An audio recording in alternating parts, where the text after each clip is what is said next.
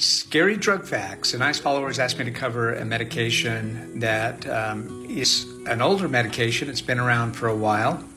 That just means it is pre-FDA. This is a steroid that can be used to treat a number of different conditions like asthma, arthritis, allergies, autoimmune disease, and even some cancers. What's the medication?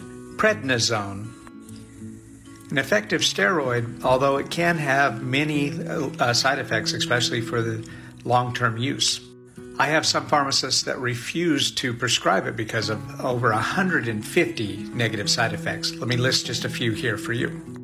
Weight gain, fluid retention, mood changes, insomnia, gastrointestinal issues, skin changes and eye-related issues, decreased bone density. Short Cast Club